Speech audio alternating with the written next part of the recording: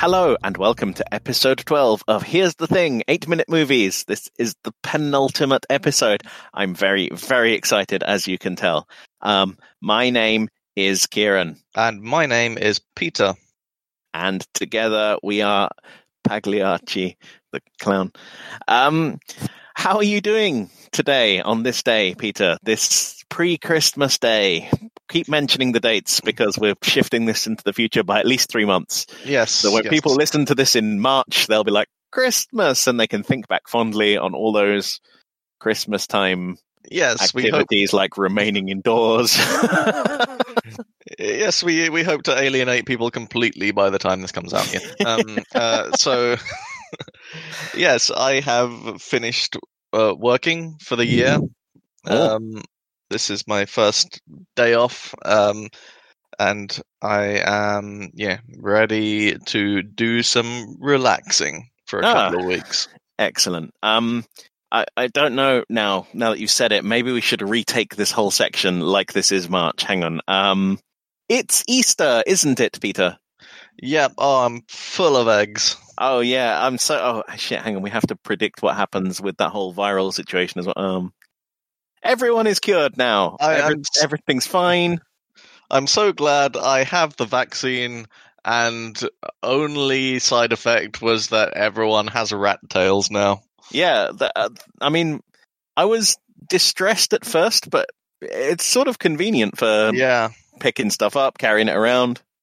Providing also, balance. Like the extra eyes, the ones on the back. I wasn't expecting those. Oh, you didn't have those already? Well, maybe. Who can say? It's so hard to remember what it was like before. In the distant past. This is an interesting intro for a body horror podcast.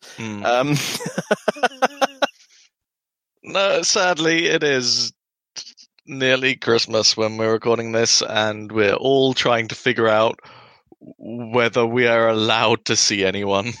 Yes.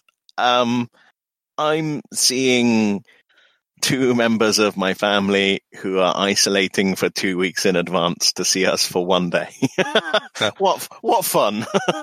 Yeah, we got similar plans, but it's more like a few bubbles are merging, and we're being extra careful for a couple of weeks in order to make that happen. Christ, I hope in a year all this talk of bubbles makes no fucking sense whatsoever anymore. I hope we've fixed all this by then. Yeah, it's. I'm not surprised. I think everyone I work with and stuff like that, were a little more surprised that we're still talking about this now. I am not. I'm not surprised we're still talking about this now. I was kind of in it for the long haul, so despite it being a nightmare, I'm not shocked that this is where we are now. Yeah, still rat tails and eggs to look forward to. Rat tails and eggs. Yep. Here we go. It's the 12th episode and you still haven't asked me how I'm doing. No, I did. I very pointedly did it last time. You don't get to do it once and then not again. I've done my bit for society. You're a monster. Look, how do you know that I'm not about to ask you at a good stopping point, and then you just interrupt me by saying that I haven't asked you yet? Maybe you're just too needy. How do I know you're not going to ask me? Because I've met you. How are you? Yeah, I'm all right. See, that's what you always say. This is why I don't ask. What exciting things have happened to me in the past 7 or so hours since we last recorded one of these? Well, for lunch, I tried to recreate my favorite sandwich in the world. I'm going to predict that this is the Christmas sandwich from. Is it Pret's one? No, that's an interesting aside. That Christmas sandwiches usually are my favorite sandwiches, but there's one sandwich I ate once, and it was the best sandwich I've ever eaten. And since then, I've periodically tried to recreate it, but never quite reached the level of majesty it had before. Right. And what is the sandwich? It's the roadkill sandwich served by a no longer existing cafe in Hull. Right. For Americans, a roadkill sandwich means something different. Here, what they meant was a chicken and bacon sandwich with mayo and sweet chili sauce on like bloomer bread. And it was so good. So good. So how close did you get? Fairly close. It was that I had, the bacon, the chicken. The only thing I couldn't get was the bread. Tesco's swapped the delivery for me at the last minute. I mean, and I'm glad they did it, because a sandwich without bread is much worse than a sandwich with the wrong sort of bread. But it would have been better if I'd had exactly the right bread. I don't know. I've never managed to achieve it. Maybe it's a nostalgia thing. I don't know. Yeah, maybe. Yeah, if you do achieve it, it just won't be as good as you remember. Maybe the sandwich in my mind is always going to be better than the sandwich that I make. Yes, you should leave behind the sandwich in the past where it's safe. This sounds like one of those Zen things. What else have I been doing? Well, I know one thing you've been doing. What's that? You have been finishing making a video game. Oh no, we did that like 3 months ago. Back in December. Look, we can't keep up this pretense. Yes, I and you have finished an international video game. In what sense is it international, Kieran? One time I took my laptop to Germany. Okay, all right. You can also download it from anywhere in the world. I suppose that makes it international. You can, but then most video games are international video games, aren't they? In that case. Look, I said the wrong word, and I was hoping you wouldn't pull me up on it, and yet you have repeatedly. Yes, I have. Yeah, endlessly. Mm-hmm. Some would say without cease. Would you like to withdraw the word? No, I think it stands. Okay. Yeah, we made a game called Fix Fix Bang Bang. It's an asymmetric co-op game where one player is flying around a spaceship in a vertical scrolling shooter-like scenario, and the other player is inside the spaceship running around doing errands to keep it in tip-top shape. Yeah, I mean, you will have heard about it at this point because it's been on the cover of the internet, and the president said it's good. I'm very bad at predicting what's going on in the future. Yeah, we assume that it's been a sensation and everyone loves it. So yeah, Fix Bang Bang. We made that. Yeah. It took a while, but it's out now in stores. Is it in stores? Surprisedman.itch.io is where you can find that one. It's something that we have been working on for years. And when I say 4 years, I don't mean 4 years. I mean 9 years. It turns out that games are hard and nobody should try and make them. It's been mostly done for a lot of that time now. It just turns out that the last bit, just pulling everything together, is really hard. And every time we thought it was nearly done, we weren't quite satisfied with one bit of it, or we found... No, I'll tell you what happens. It's that you show it to somebody and they say, oh, it's great, except for this one thing. And you're like, I guess we better do something about that one thing.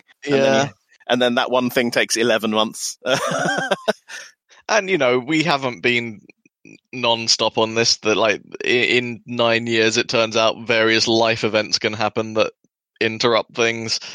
And we, like, even when things are going smoothly, we're only really spending a small amount of our weeks doing this. We do other things as well. Stop making excuses. You're just making it sound worse. No, but what I wanted to say is that the person who's been carrying this really for the last several years has been you, because you program the game. I have been involved in like design stuff, but the main stuff that I've actually had to make for the game were like graphics assets and music stuff and animations and that kind of thing. And nearly all of those were done years ago. So I guess what I'm saying is thank you for being persistent with this while I've had relatively little to do. Yeah, no, I have done work. You have done work. The game is complete. Everyone should play it. The most important part is that you have to play it with a friend because it's a co-op game. Yes. So if you don't have any friends, why not try making some?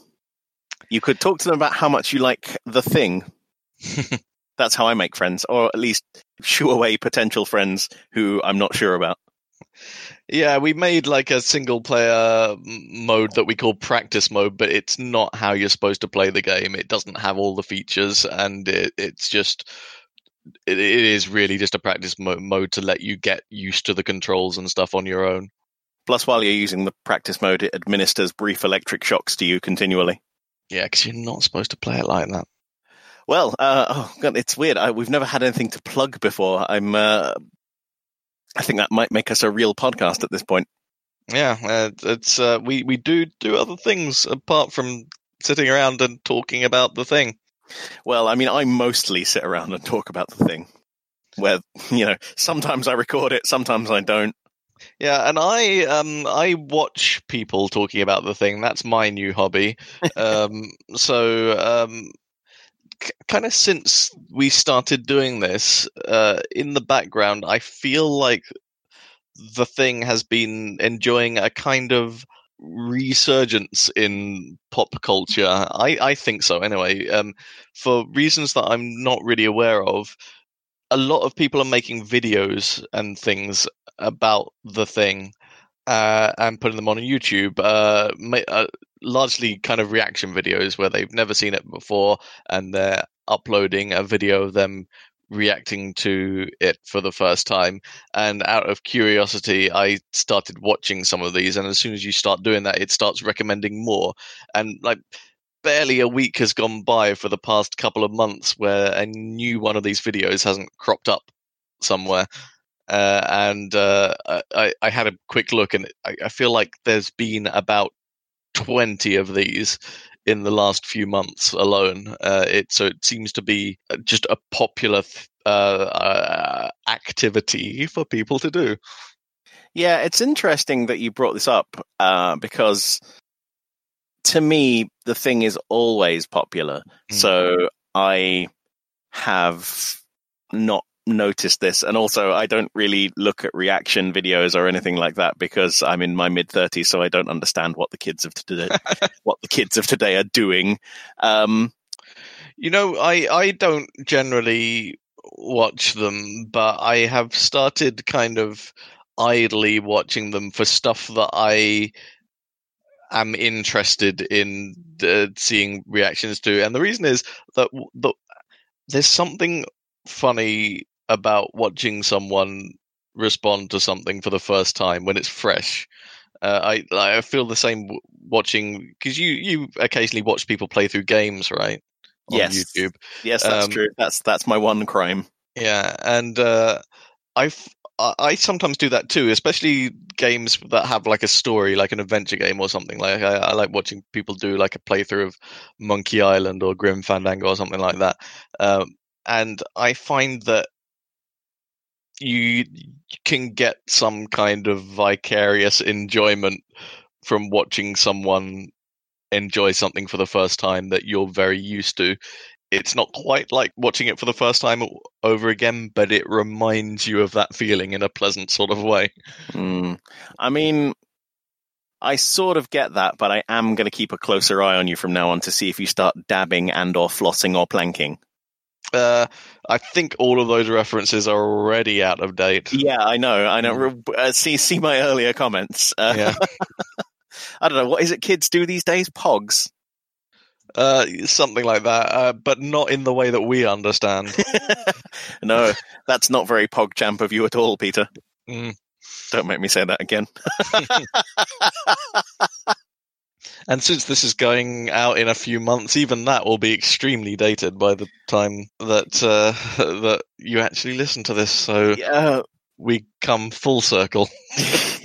It's the circle of life, except with weird internet memes. I mean, I'm extremely online, but I don't know. There's just some things I don't feel like devoting any energy towards finding out what they are. Basically, what I'm saying is we need you to write in and tell us if the thing is poggers. I used to be with it, but then they changed what it was, as someone said in The Simpsons, I think. I sympathize with Principal Skinner and the no, am I wrong about this? No, it is the children who are wrong. All right, we've been talking for 20 minutes and we haven't got anywhere, so that's a good point to carry on, I guess. What it behooves us to do now is for you to introduce the concept of the podcast, because it's your turn, you little shit. No, it's not. It's your turn. It's it absolutely is your turn. It's your turn. No, it's your turn. Look, hang on, I'm going to check my notes. Hang on, I'm checking my notes. I introduced episode 11. This is episode 12. It's your turn. I feel like this is all lies. It's not lies. I literally just checked the notes. Did you change the notes since last time? I don't know. Get on with it. Whatever, but if you reveal this was a ruse the whole time, then I'm never going to introduce it again. Oh, dear. All right, so you are a person who likes The Thing a lot. I am a person who... You know what? Like, if you're joining us at this point in the podcast, just go back to the beginning. We'll explain it all at the beginning. Yeah, right? I mean, explaining the concept in the penultimate episode of a podcast. Yeah. Like, why would you start listening to something at episode 12 of 13? Why would you do that? Here's the short version. You like The Thing. I am fairly indifferent about The Thing. We're going to watch it 8 minutes at a time, have a chat about it, and talk about a few other things besides. If one of us says the phrase The Thing, and we're not talking about the monster, the film, or this little bit of game that I'm discussing right now, then we have a bell that we can ding like this. For no reason other than to irritate the other person and eventually kind of cause some sort of Pavlovian effect. Oh no, I've been keeping score of all the dings so far. Oh. Well, there you go. I guess we'll get some sort of summary of that next time at the end of time, the podcast. Fine. Yes, thank you for that half-assed introduction. But I do agree that doing a full and lengthy introduction of the concept 2 hours before the end is probably pushing it. Yeah, if you're joining us at this point, what you're doing, go back a bit. You go back to the start. What's wrong with you? Get on with it. Jesus, it's only 21 hours of podcast. Yeah. Oh, God, I'm sleepy now. All right. This part of the podcast is called Let's Not Talk About the Thing, a section in which I don't talk about the thing. As my friends will say, this is certainly a rarity. I am going to talk about something tangentially related to, but not directly concerning the thing, which is as close as you can get to a normal conversation with me. And what have you got for me this week? I am going to talk to you about Dean Cundey. All right. I'm sure you've heard that name before because I've definitely said it sometimes during the recording of this podcast. Do you remember who he is? Is he in charge of lighting? Is that right? Yes, more or less. He is the director of photography. Yes. Dean Cundey is an American cinematographer and film director.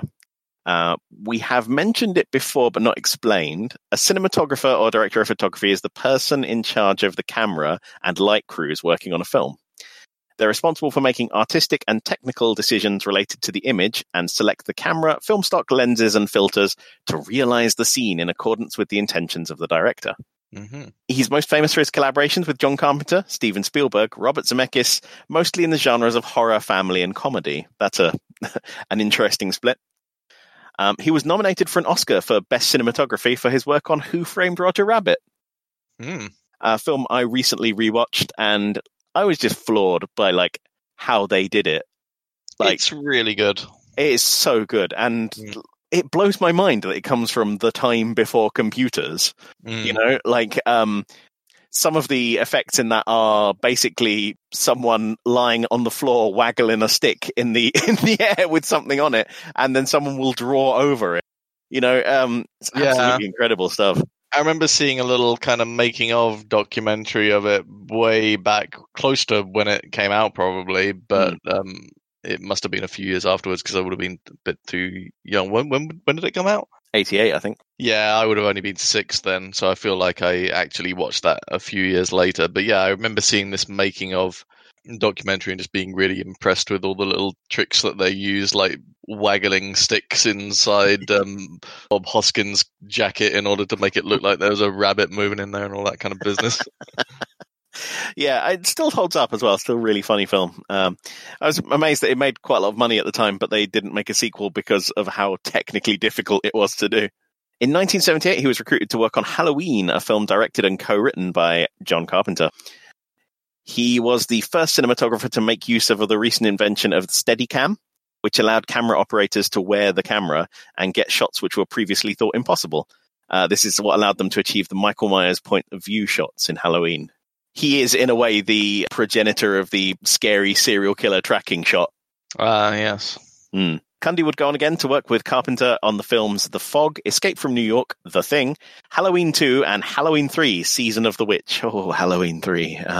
In addition to his work with Carpenter, he's also worked on Who Framed Roger Rabbit, which we mentioned, the Back to the Future trilogy, which I think are your favorite films. Oh, there's some of them, yeah, definitely. I did not realize that. Yeah. What Women Want, Apollo 13, Jurassic Park, Romancing the Stone, and Roadhouse. That's like a very impressive selection of films to have worked on. Yeah. Yeah, all the Back to the Future films for one. I also enjoy those a lot. Yeah. Yeah. And to date, he's been a cinematographer for 65 films. That's a fair amount, I guess. Yeah, I suppose it is a fair amount because... consider they take a year or so to make. That's a lot of films. Yeah. I mean, how long are they actually in, filming, I guess? Yeah, I suppose that varies from film to film, doesn't it? Of course. But yeah, you're packing them in over a career to get to 65. He's been nominated for a lot of awards for his cinematography and won a Lifetime Achievement Award for cinematography, but never actually got an Oscar. That's an interesting thing. Yeah, they have that in common with Kurt Russell, don't they? They've been nominated for Oscars, but never actually gotten one. That's quite sad. All right. That's some time killed. Let's talk about The Thing, the bit of the podcast that is the actual bit of the podcast that we're paid for. Yes. Well, wait a second. I'm paid. You're here for exposure. Give me my money. All right. Last time I asked you what happens next, and you said they discover something down in the hole. And I think you said that because I told you they discover something down in the hole. I think what I said that I would have said if you hadn't given me a hint was that they go down into the hole and explore a bit, which is, I am still satisfied, is a correct answer. Yeah, that is pretty much what they do. Let's check our infection tracker. We've got Blair is definitely infected. Who's not infected? MacReady, Gary, Knowles, and Childs, and we all saw them prove that they weren't infected last time via blood test. Who's dead? Bennings, Fuchs, Copper, Clark, and Windows. And who's dead because they were a thing? Norris and Palmer. All right, so now it's time for us to listen to the section of 1 hour and 28 minutes to 1 hour and 34 minutes of The Thing. If you're playing along at home, don't just watch the movie, for fuck's sake. Come on. We've been through this so many times. This is the worst possible way of enjoying a film. Yes. And we've turned it into a podcast. You can find anything on the internet, can't you? Mm.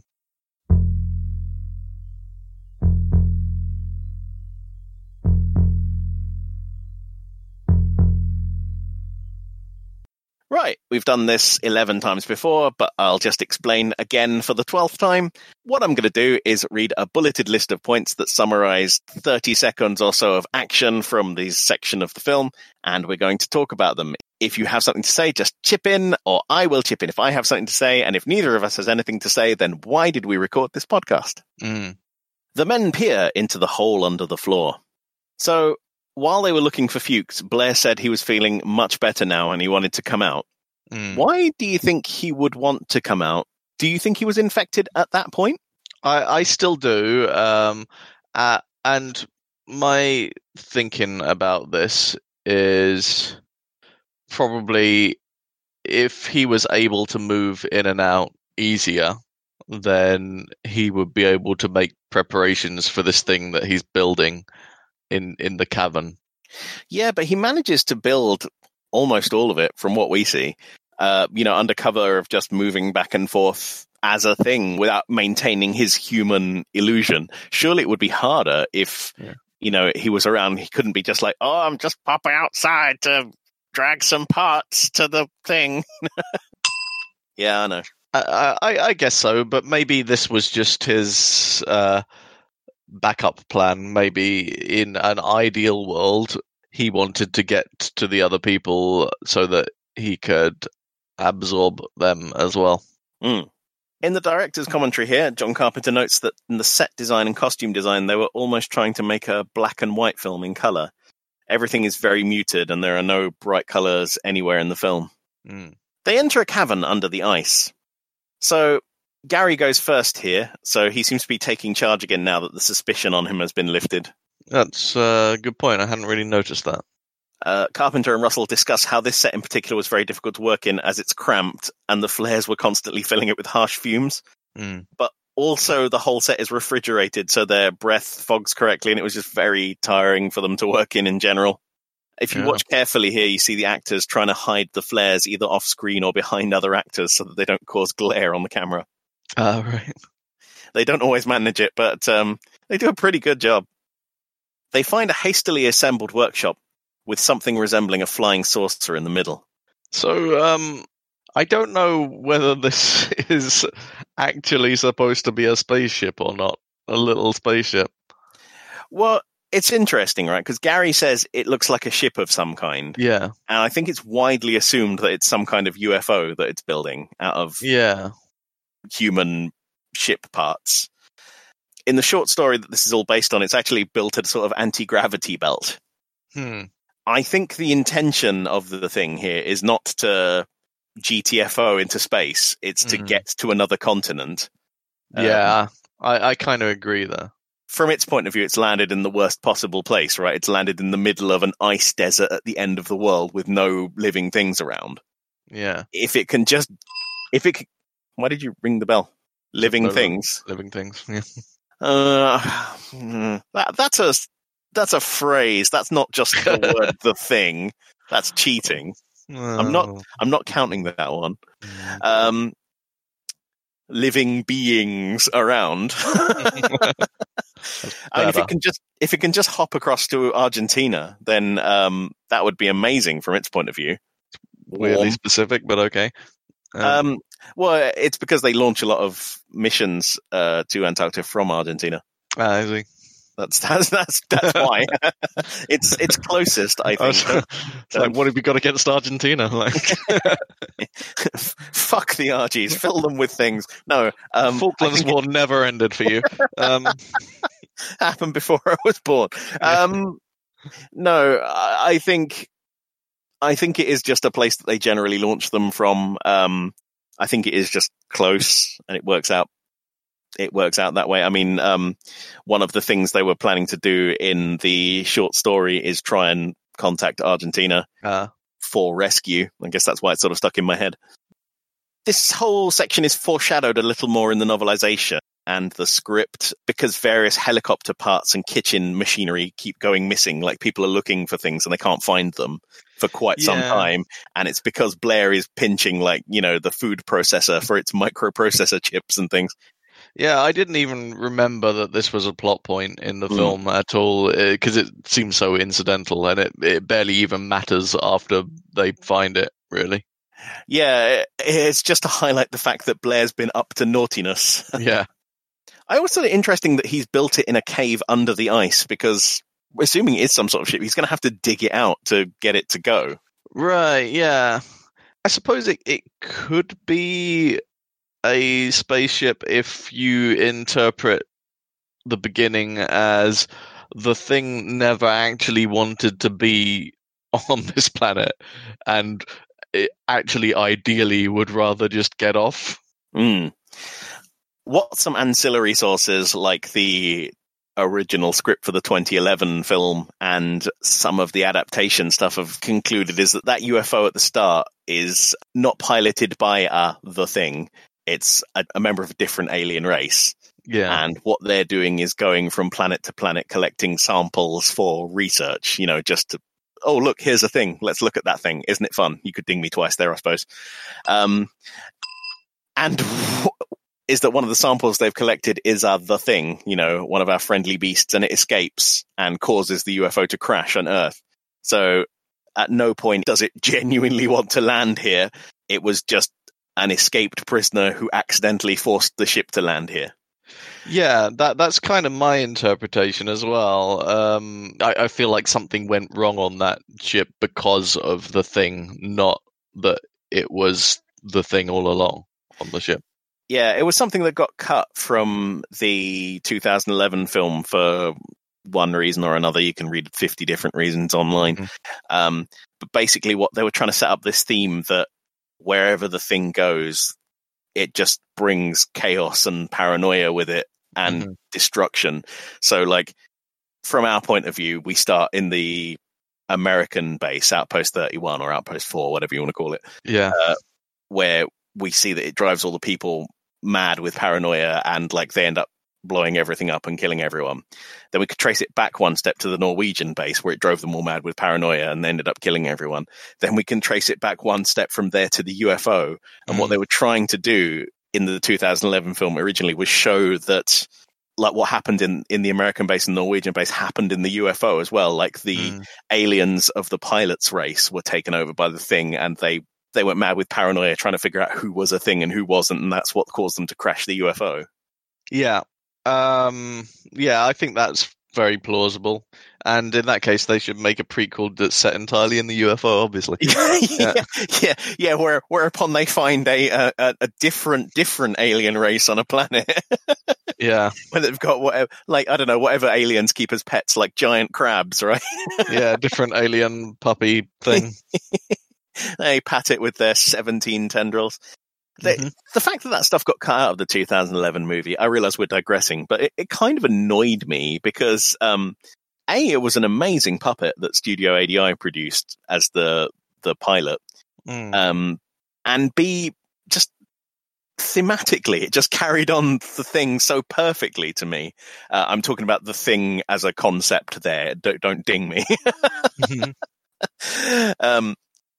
That, you know, basically wherever this thing goes in the universe, it just leaves this trail of destruction and paranoia behind it.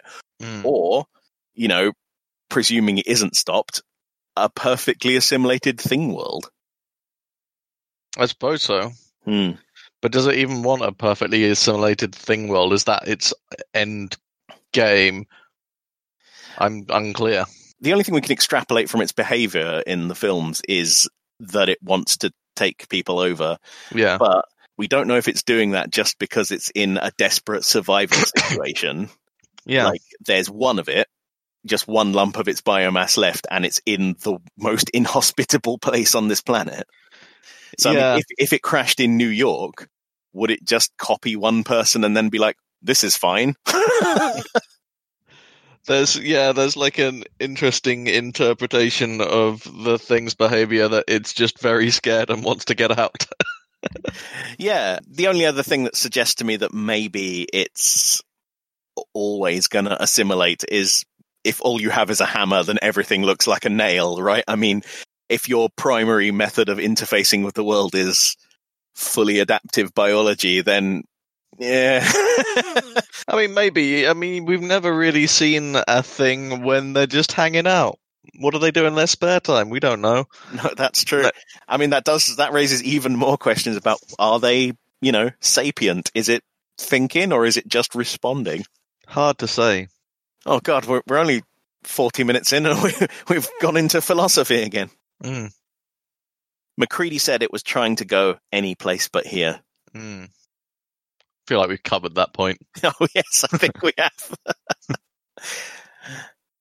We fade to black and back in on a corridor. The camera shows us the main entrance.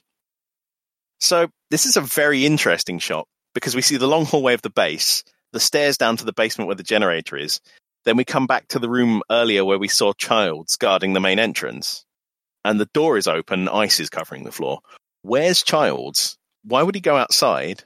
And why wouldn't he shut the door behind him if he did? Yeah. Has he been assimilated at this point? See, this is why I was trying to draw your attention to this shot in the last moments of the last episode of this podcast. Because the camera goes up the hallway and there's Childs, by the door. And then we get almost exactly the same shot here. And Childs is gone and the door's open and his coat is missing. Yeah, I guess I didn't really pick up on it. But yeah, I don't know. Yeah, so, I mean, that's all it boils down to at this point is where is he? Why would he go outside? And has he been assimilated? We don't know.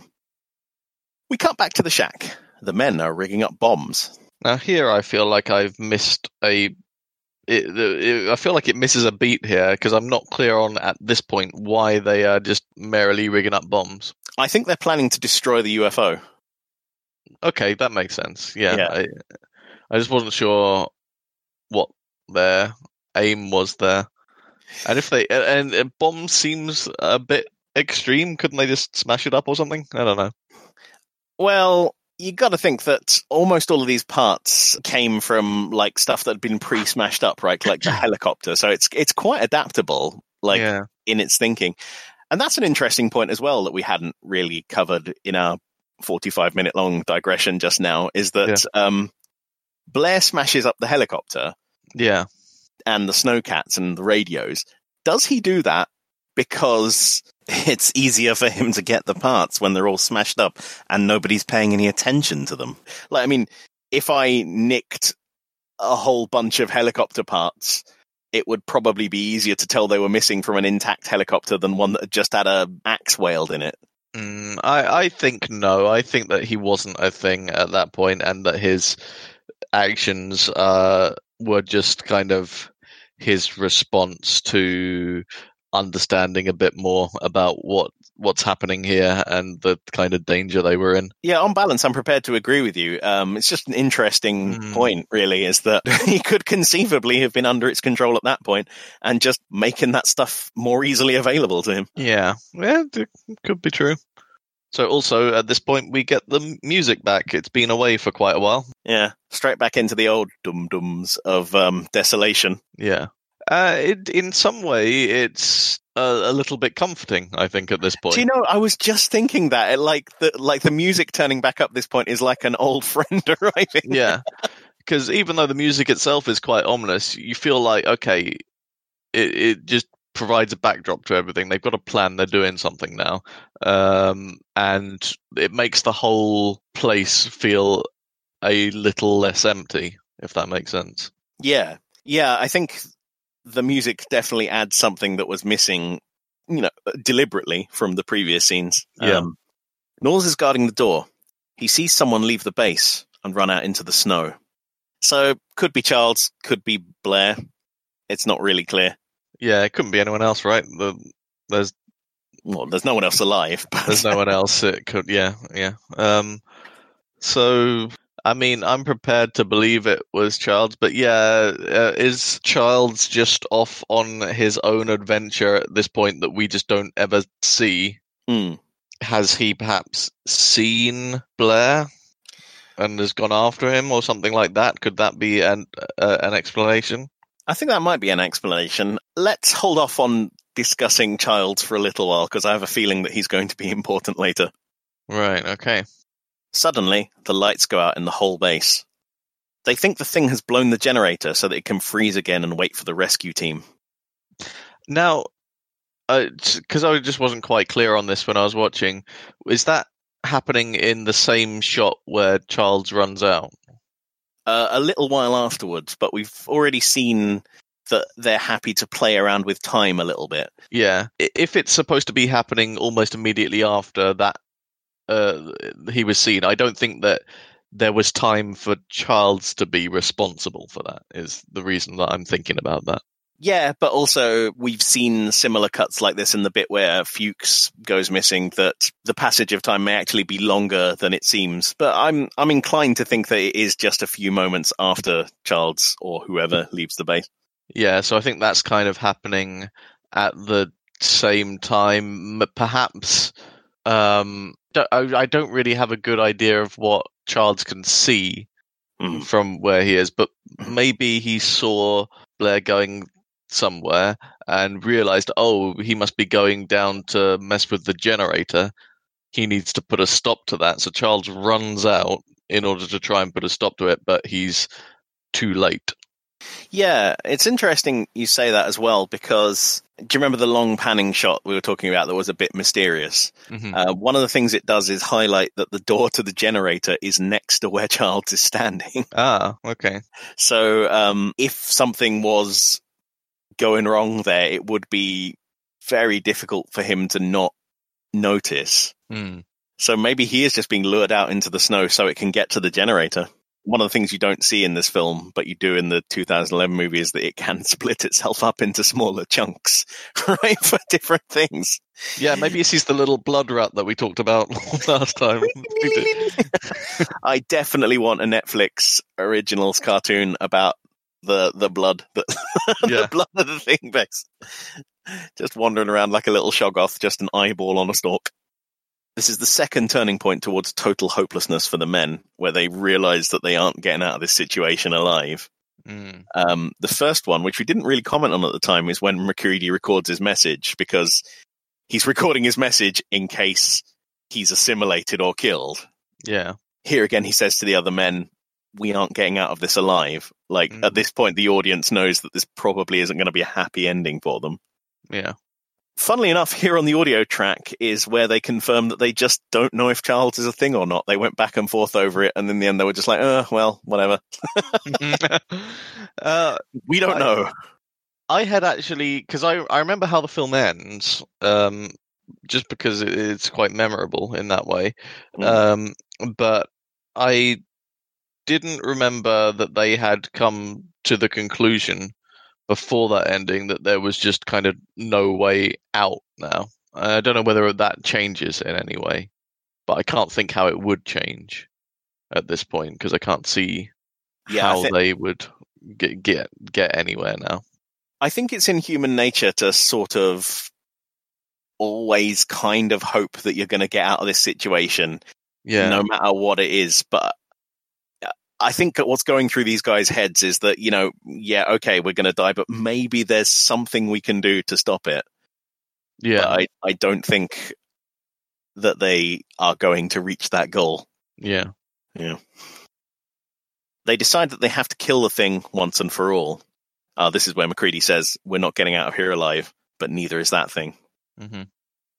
They used dynamite to destroy the UFO under the tool shed, and that's why they were building the bombs earlier. This is a really nice explosion here, a really bassy one, and John Carpenter says he'll never forget how it felt to blow up structures that big. So that's not a model, that's a full-size building full of dynamite that they blew up. We'll keep it warm for a little while, I guess. Yeah, and that does come up later as well. So for obvious reasons, these shots were filmed by remote cameras. Knowles, Gary, and MacReady drive a tractor through the wall of the base. So if you look at it closely, what happens is it drives through the wall, falls down a bit, then wiggles again, but seems like it's stuck, and there's a sudden cut. And that's because the tractor drove through the subflooring of the soundstage, and they couldn't go anywhere. So they were like, well, that's good enough. Yeah, it's unclear what the goal here is anyway. I think it's to be cool. Yeah, it seems like that way, because they could have done the same thing just by going through the door, really. But also it kind of gets the tractor out of the way, right? Because they drive it in and then they smash up the fuel tank. And once they blow up the base, the tractor isn't going anywhere either. I suppose they could treat the tractor a bit like a bomb, because it's full of fuel. So it'll blow up nicely, and if it's in the base, that'll help destroy the base. I don't know. It's a Caterpillar tractor, the same brand as my glasses. What a weird world this is. Yeah, companies tend to make like one thing and then also a whole bunch of other things that don't seem like they're related but probably are. Like, I was on a ferry once and it had been built by Yamaha, and I was like, keyboards? Yeah, but they also make motorbikes. And the motorbikes seem closer to a motorbike's more like a ferry than a saxophone. I'd argue yes. I don't know, it's just one of those things where you associate them with one particular product, don't you? And then don't really dwell on the fact that they also make other things. Like, a lot of people have Caterpillar boots, but may not really associate them with all of the work tools, which are where those boots come from. Right, yeah. I used to have a Yamaha sound card. I still have a Yamaha piano and a Yamaha bass guitar. Turns out their heavy industries department turns out ferries in their spare time. Ferries, motorbikes, and who knows what else. You could probably buy a Yamaha hat. They start moving through the base, throwing Molotov cocktails and dynamite sticks. Fiery explosions follow them. So this was all filmed on stage at Universal, with the men moving through and setting each room on fire, being followed by the camera crew. The fire department was on standby, and they had about 30 guys hanging around with fire extinguishers, but they were still a bit nervous about burning down the whole of Universal Studios. Must have been a bit fun, though. Oh, yeah. I genuinely think this must have been the most fun thing to film, right? I mean, how often do you get to blow up a dozen rooms? Yeah, I bet if you are responsible for the success of any of this, though, it is a nervous kind of situation as well, because you're like, oh, if anything goes wrong with the filming of this, we've just blown up our whole set and can't do it again. Yeah, this is exactly what John Carpenter brings up in the director's commentary. He says, Kurt Russell says to him, what would you have done if it hadn't worked or it didn't look that impressive? And he's like, special effects. We'd have had to make a tiny model of the base and blow that up instead and hope that it looked as good. We did have a furious argument just before we started recording the podcast about this scene, where I don't think I was getting my point across very well. But let's not get into that. But we did. You thought that this was just the same shot of an explosion from different angles, and I thought it might have been, yeah, and it turns out it's not. A, because of the way they do it, and B, you can actually see it. But right. I will give you that it is a very confusing shot because it's cutting back and forth between different parts of the same corridor exploding, and the rooms that are exploding are all just part of the same set. So I guess they're all just going to explode in the same way, really. Yeah, I thought they might have just been cutting back to the same explosion over and over again. But if you look carefully, then you can see some signs that it's not that. Mm. Yeah, it's the barrels along the corridor that eventually clued me in. I'm a little surprised it's not that, actually, because they're not too shy about reusing shots like that. No. It's definitely happened, but I imagine if you've gone to the trouble to blowing a whole bunch of things up with cameras in it, then you're going to use as much of that footage as you can. Fair enough. They walk downstairs to the generator room. This is a wonderful set. I love it. It's unclear, I think, whether Antarctic bases actually do have a big underground generator cave like this. Do you know what? I did look it up, and you're right. It is sort of unclear. I mean, generally, they build these bases by putting them on the ground on top of the ice. Yes. But snow tends to accumulate very quickly around them, so they get buried very quickly. And sometimes they have dug them out, because if it's underground, it's a lot warmer than if it's on the surface, because there's no wind and it's insulated on every side. Yeah. It's just not clear whether they were doing that at the time this was built. I mean, it must have at least been an idea, because they used it in the film. It isn't really clear in the film, but in the script, a lot more of the base is underground than I guess you finally actually see.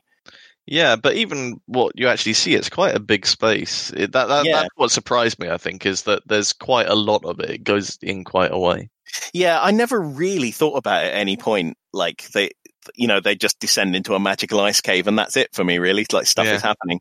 But I never really dwelled on the fact that, it is sort of like an enormous space that they've hollowed out beneath their own encampment. Yeah. There's a bunch of different areas here as well. Like, there's the generator room. There's sort of like a waste dumping area where they've kind of dragged big broken things and left them behind. But this whole thing is built in a refrigerated soundstage with steam pipes and like lots of tunnels going off to these different areas. Right.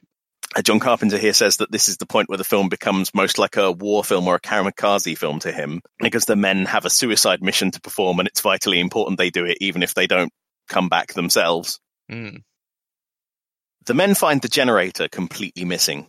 This comes with a great line, which is a little bit of comic relief from Gary. The generator's gone, MacReady. Anytime we can fix it. It's gone, MacReady. Yeah. Yeah, I mean, if I had to guess, that generator is in the UFO that they blew up. Yeah, it's either there or it's just sort of like taken it off in a huff and hucked it out into the ice. It's they aren't getting it back wherever it is. If you made me put money on it, I would say it's probably just been blown up in the UFO. Yeah. Wait, it can't possibly can it? Because they found the UFO before the generator went out, so it can't be in the UFO. Oh, yeah, no, you're right. It can't be. So, I reckon it's just taken it off in a fit of pique and hawked it out onto the ice. Can it have gone that far, though? In that case, maybe there is some hope of finding the generator again. Maybe. I mean, it might have just smooshed the whole thing completely up. You just don't know. The men split up to plant charges around the underground area. Null sets up some bundles of dynamite near where the generator used to be. Gary walks out of sight of the others, planting charges. His headlamp flickers, and he takes it off to repair it. Suddenly, Blair appears and grabs his face. So, here's the final jump scare of the film. Blair coming around the corner to the squeedling of a synthesizer. Yeah, so you get the same sting here as we heard when Fuchs sees the thing run past earlier. And at the time we talked about this a bit, I wasn't sure whether it was a sting or was supposed to be some kind of monstery sound effect. And I think that's a thing. I think previously I wasn't sure because there was a lot of other sounds around it. It was a bit more disguised. Here, I'm more convinced that it's just a sting. Yeah. This is the end of Gary, isn't it? What you've been foretelling for some time using your terrible future knowledge. Yep, I did remember this one. So that's how I knew that Blair definitely ended up the film as a thing, and Gary definitely falls victim to Thing Blair somewhere near the end. In the original script, Blair never returns in human form once they've realized he's a thing. But they threw in this little last appearance so the audience would know for sure that he was a thing. Gary is forced up against the wall, Blair's hand melding with the skin of his face. So, yeah, it's kind of the first time that we've seen the thing do an attack without a complete and very obvious transformation being involved. Yeah, you're right. I mean, it's this is sort of like a stealth mode attack, isn't it? Really? Yeah, it makes it a little bit more scary, I think, this particular one, because it shows you that it actually doesn't really necessarily have to go full on kind of beast mode. It just has to get you alone. Yeah.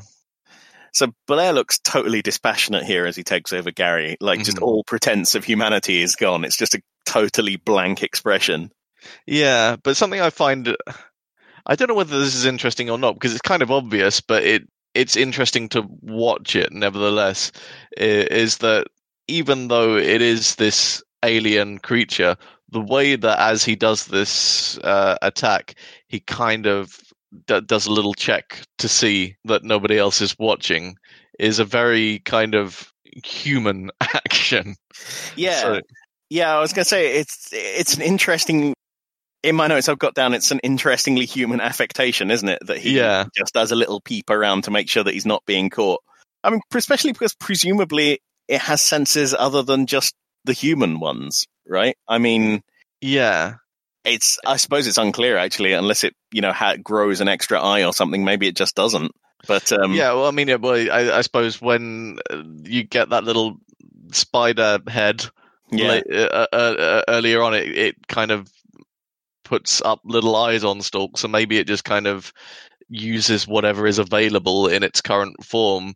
And so while it's in pretty much a regular human form, then it's just going to use regular human kind of actions. Something very interesting here is that Donald Moffat, the actor who plays Gary, he managed to put a lot of emotion into just his eyes, really, because he looks like he's pleading. He's not happy at all at this point. Yeah. Some technical notes. The hand wedged against his mouth is actually Rob Bottin's hand. Okay. Yep. They wanted to have a tendril wiggling out of the corner of his eye as well, but they didn't have time to make the effect work. Okay. It was supposed to be like attached with like a line of makeup running up and a little wiggly tendril, but they just couldn't get it done in time. There's a famous quote here from John Carpenter where during the filming of this scene, he asked Wilford Brimley what he as an actor was thinking during this scene. And Wilford Brimley replies that he just thinking that he has to go up and pick his laundry up on the way home. A consummate professional, but also, But maybe there's something to that, though, that if you're supposed to be doing something in a very kind of dispassionate way, then the way that you achieve that is by thinking of trivial things. Oh, dear.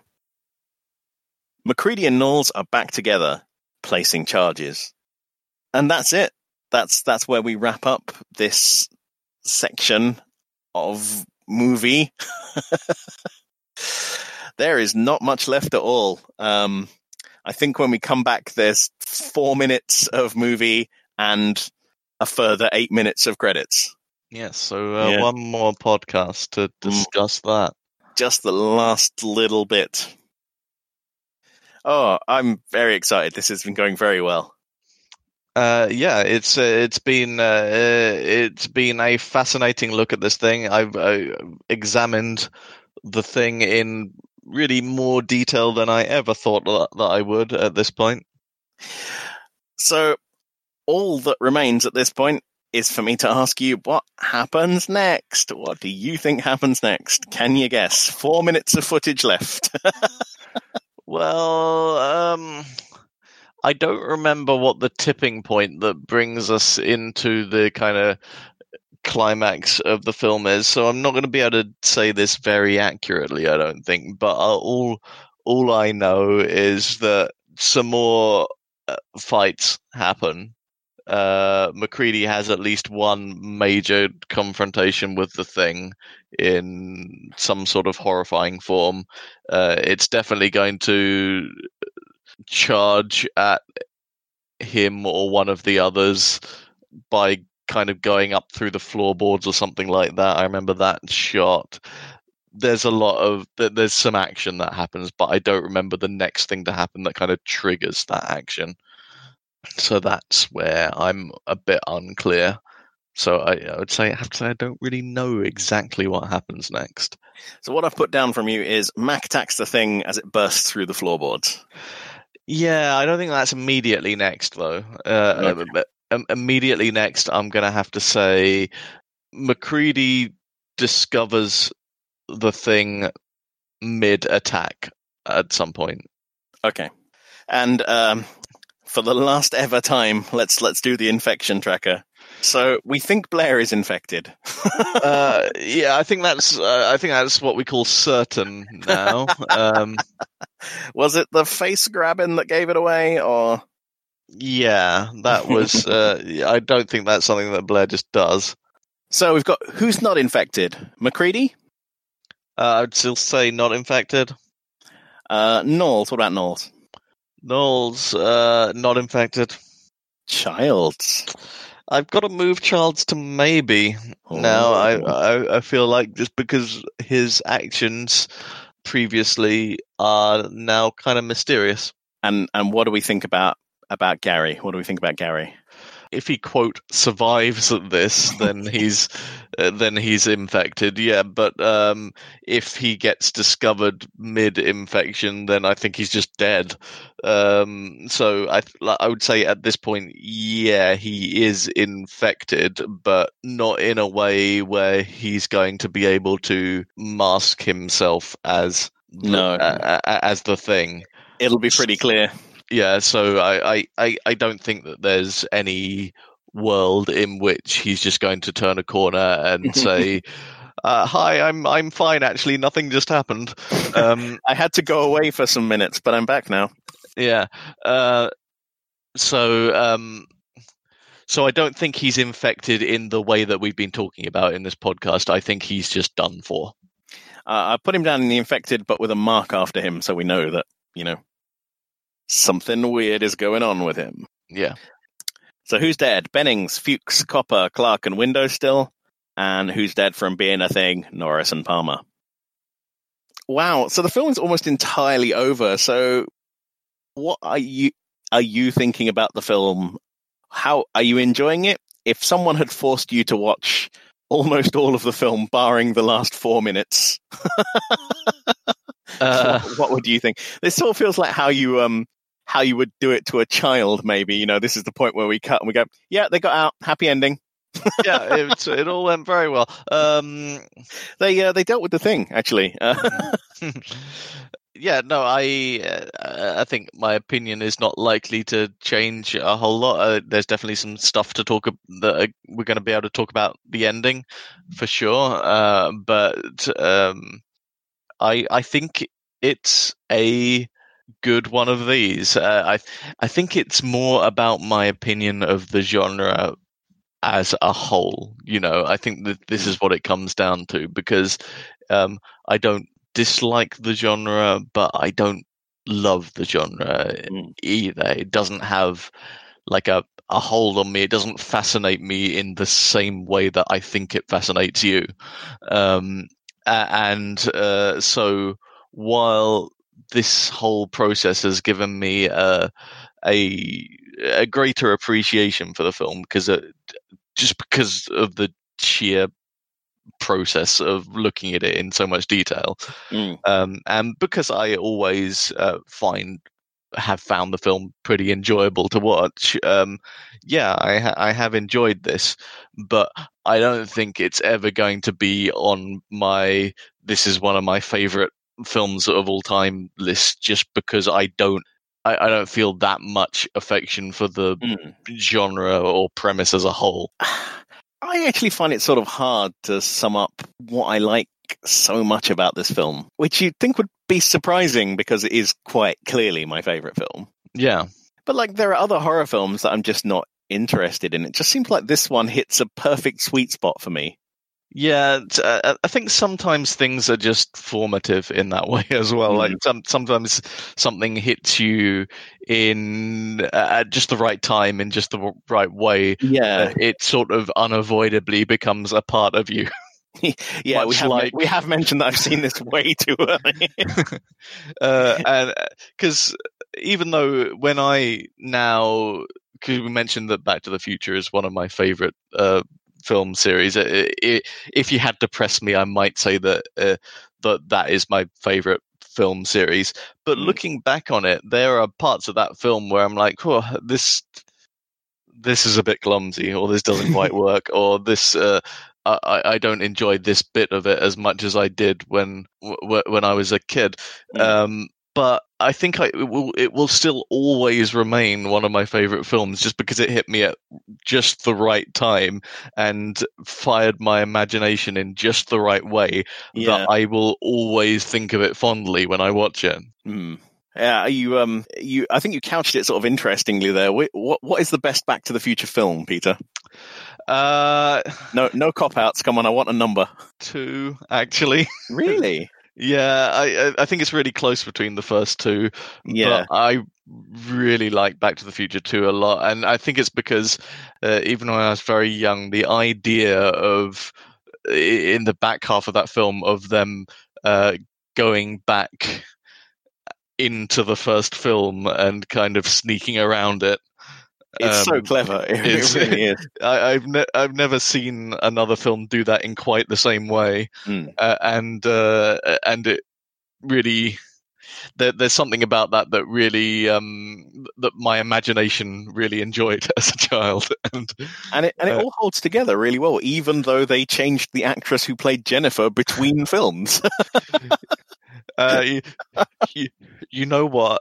And this maybe doesn't put me in the best possible light, but even though that was one of my favorite films, I didn't notice that they did that until years later. Yeah, neither did I. I didn't notice until I watched a YouTube video, and I was like, I've seen these films a million times. That's wrong. And then they blew it apart scene by scene. And I was like, wow, that's like inattentional blindness taken to a whole new level, right? They completely changed the character.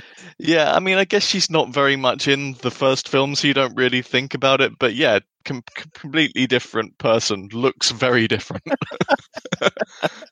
They just recreated the end. Look, at the start, they recreate the end of the first film so well, you can't really tell. Do you know what really blew my mind as a child?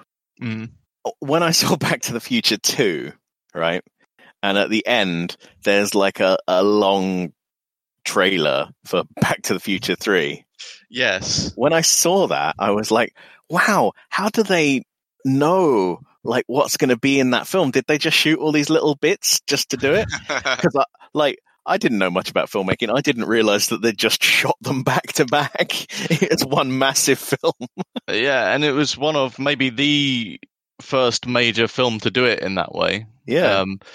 Because they had a plan. They were going to make Back to the Future in 2 and 3 was going to be one big long plot.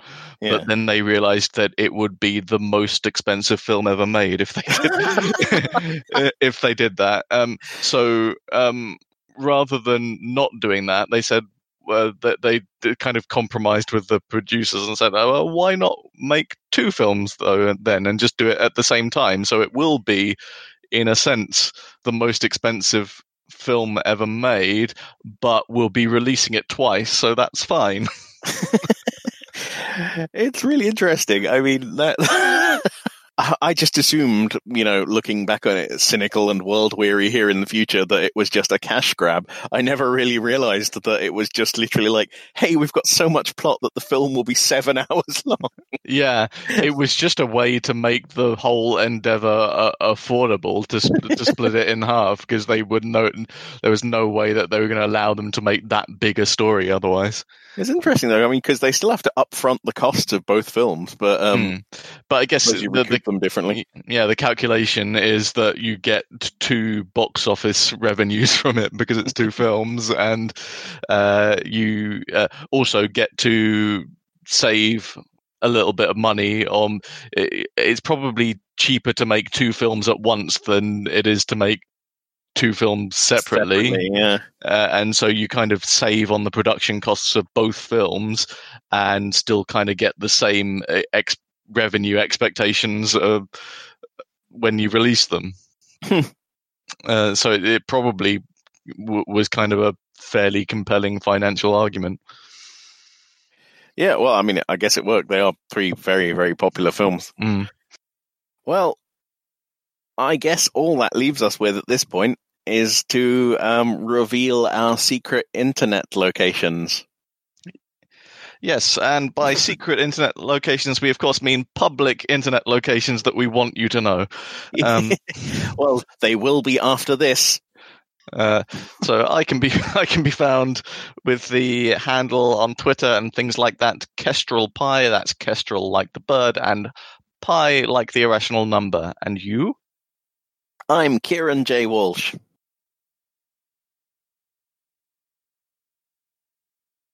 Bye. No, we can't. You can't just say goodbye. You've forgotten. We've got to plug our game. Oh yeah. Okay, so now you've got to work that in. Maybe say the URL, but like loudly and clearly. Yeah. So once again, the name of that game is Fix Fix Bang Bang. You can find it at surprisedman.itch.io. I really like.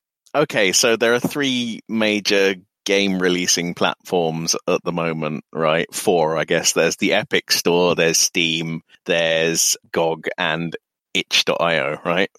Maybe Humble as well. Yeah. Maybe Humble. Yeah, all right. I didn't want to get into listing all of them. I mean, there's also the Ubisoft store. Yeah. It turns out there are many ways to get games. Yeah.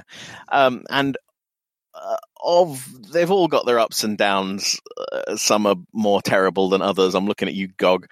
But of all of them, the one that sounds the least pleasant to me is itch.io. Like I always read it as itchy-o, like an itchy bumhole, and I'm like, oh, what? Was there no other available? Why is it itch? Why, like that doesn't leave me happy. Anyway, buy our game. But probably the most friendly platform from the perspective they are absolutely the nicest one. Why do they sound like a hemorrhoid? I don't know. Yeah, I don't love it, but we're stuck with it. Download our game from there. Yeah. Okay. Goodbye. Bye. Thank you for doing this again, Peter. Goodbye. Bye. Bye. Bye. Bye.